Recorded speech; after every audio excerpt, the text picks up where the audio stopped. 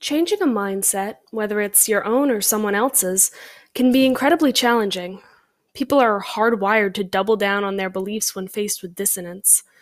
I don't use that word hardwired loosely. Our biology literally treats attacks on core beliefs as threats that need to be neutralized and releases all the appropriate hormones to deal with the situation. That's a big part of why it's so difficult to get people to budge on difficult issues. Here's the problem. Adapting our beliefs when we are given new information is necessary to maintain an accurate worldview, which in turn allows us to make the best decisions with the information we have. But that's uncomfortable. It requires growth.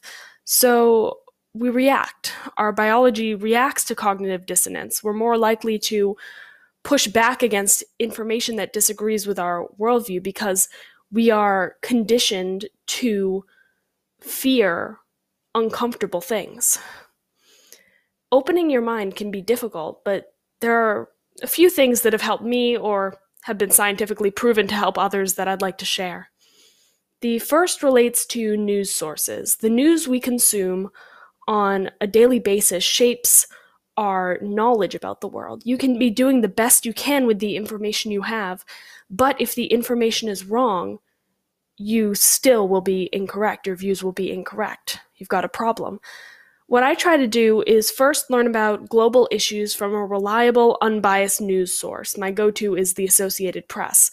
They're amazing for a first look at an issue because their articles only state facts. There's no speculation, just this is what happened.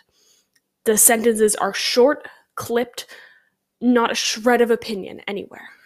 So I try to go to them for my first look at anything. Oftentimes it's my only look if there's an issue that doesn't interest me or that I just don't have the time to devote more mental energy to. I won't necessarily spend time pursuing a more nuanced understanding.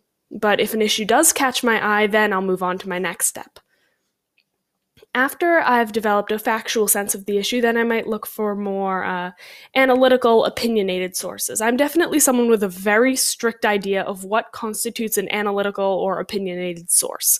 If I catch a whiff of editorializing or extrapolating, I view the source as opinionated. Most non-opinion articles from the New York Times, for example, a pretty well-respected, in most circles, paper, I would personally classify many of their non-opinion articles as a little biased, just a little.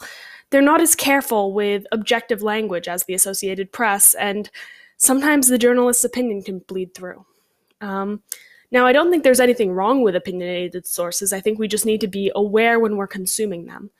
And I usually try to read at least one real opinion piece, something actually labeled op-ed, not just something that I personally feel is a little opinionated, from each side of the argument, just to see which one best matches with the facts I've read. Also, pro tip, trust the word of experts more than the word of politicians. Politicians, by nature, have ulterior motives. Don't use them as a primary news source. Just to reiterate, I don't expect you to do this with every issue in the world, just the important and interesting ones, and don't worry, you get to define what important and interesting is. Because another tip I have is this: don't overload yourself with news, especially not news that drags you down. Overloading yourself, especially with stories that tend to trigger lots of cognitive dissonance, can really just backfire. Pay attention to your mood when you're about to consume stories. Are you calm, relaxed, open? Do you feel prepared to absorb difficult or complex information? If not, then don't. Being informed is important, but so is taking care of your mental health. And if you overload yourself, you run the risk of receding even more into comfortable worldviews to escape the stress. Another tip for opening your mind is literally just being mindful of the fact that you're doing so. One of the most helpful things for me personally was just reminding myself when I had a defensive reaction to challenging information that I was making an effort to be open-minded. Kind of fake it till you make it. It's an old, worn-out saying, but it works. Listen to other people's opinions fully without interrupting them to tell them how wrong they are. Let people share their full personal experiences without casting doubt on their veracity. It will be hard. It will be really hard at first. But understanding other people's viewpoints is so critical to developing an open mindset. And oftentimes, if you just tell yourself you're going to do so, that's half the battle. The last tip I have is to get comfortable with not having an answer.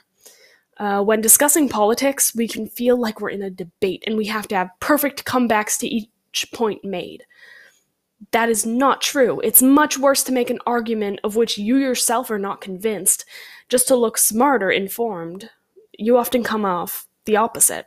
You can always say, "Oh, I actually don't know enough about the issue to have an informed opinion. Can I get back to you on that?" Or, "That's an intriguing point, I'll have to look into it more." These are not shameful things to say.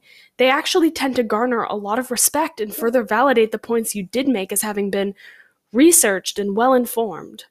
We can't be expected to know everything about everything, and not knowing doesn't make us dumb or ignorant, just human.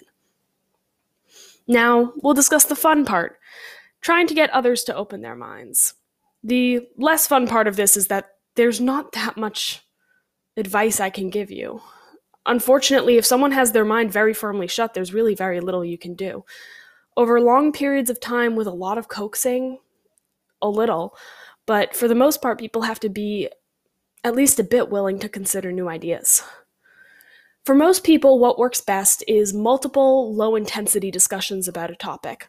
Try to find some common ground. For example, we both think human life is equal regardless of race, sex, religion, etc. Then make your argument. Use a calm tone if possible. Passion or anger, they do have a place, but if you're trying to get someone to open their mind, it will just make people more defensive. A mix of fact-based and emotional appeals tend to work best. Have a few reliable statistics ready to back up your point. It's always good if you know where they're from, and it's best if they're from a widely trusted source. Where did you hear that? Is a super common reaction to hearing statistics that challenge someone's views. It's also important that you correct straw man arguments and refrain from making them yourself. If you don't know, a straw man argument is one in which someone paints a false image of the opposing group. For example, all Democrats are socialists, or all Republicans love Trump, and then proceed to make their argument. Instead of against the reality, they make their argument against that false image.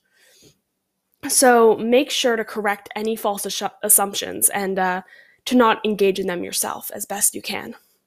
Basically, be gentle but firm. If that defensiveness is triggered, it will just make the person recede more into their fortress of ingrained beliefs. Opening someone's mind is not easy or quick and requires a lot of patience, but if you're willing to engage in it, it can be extremely rewarding and extremely beneficial.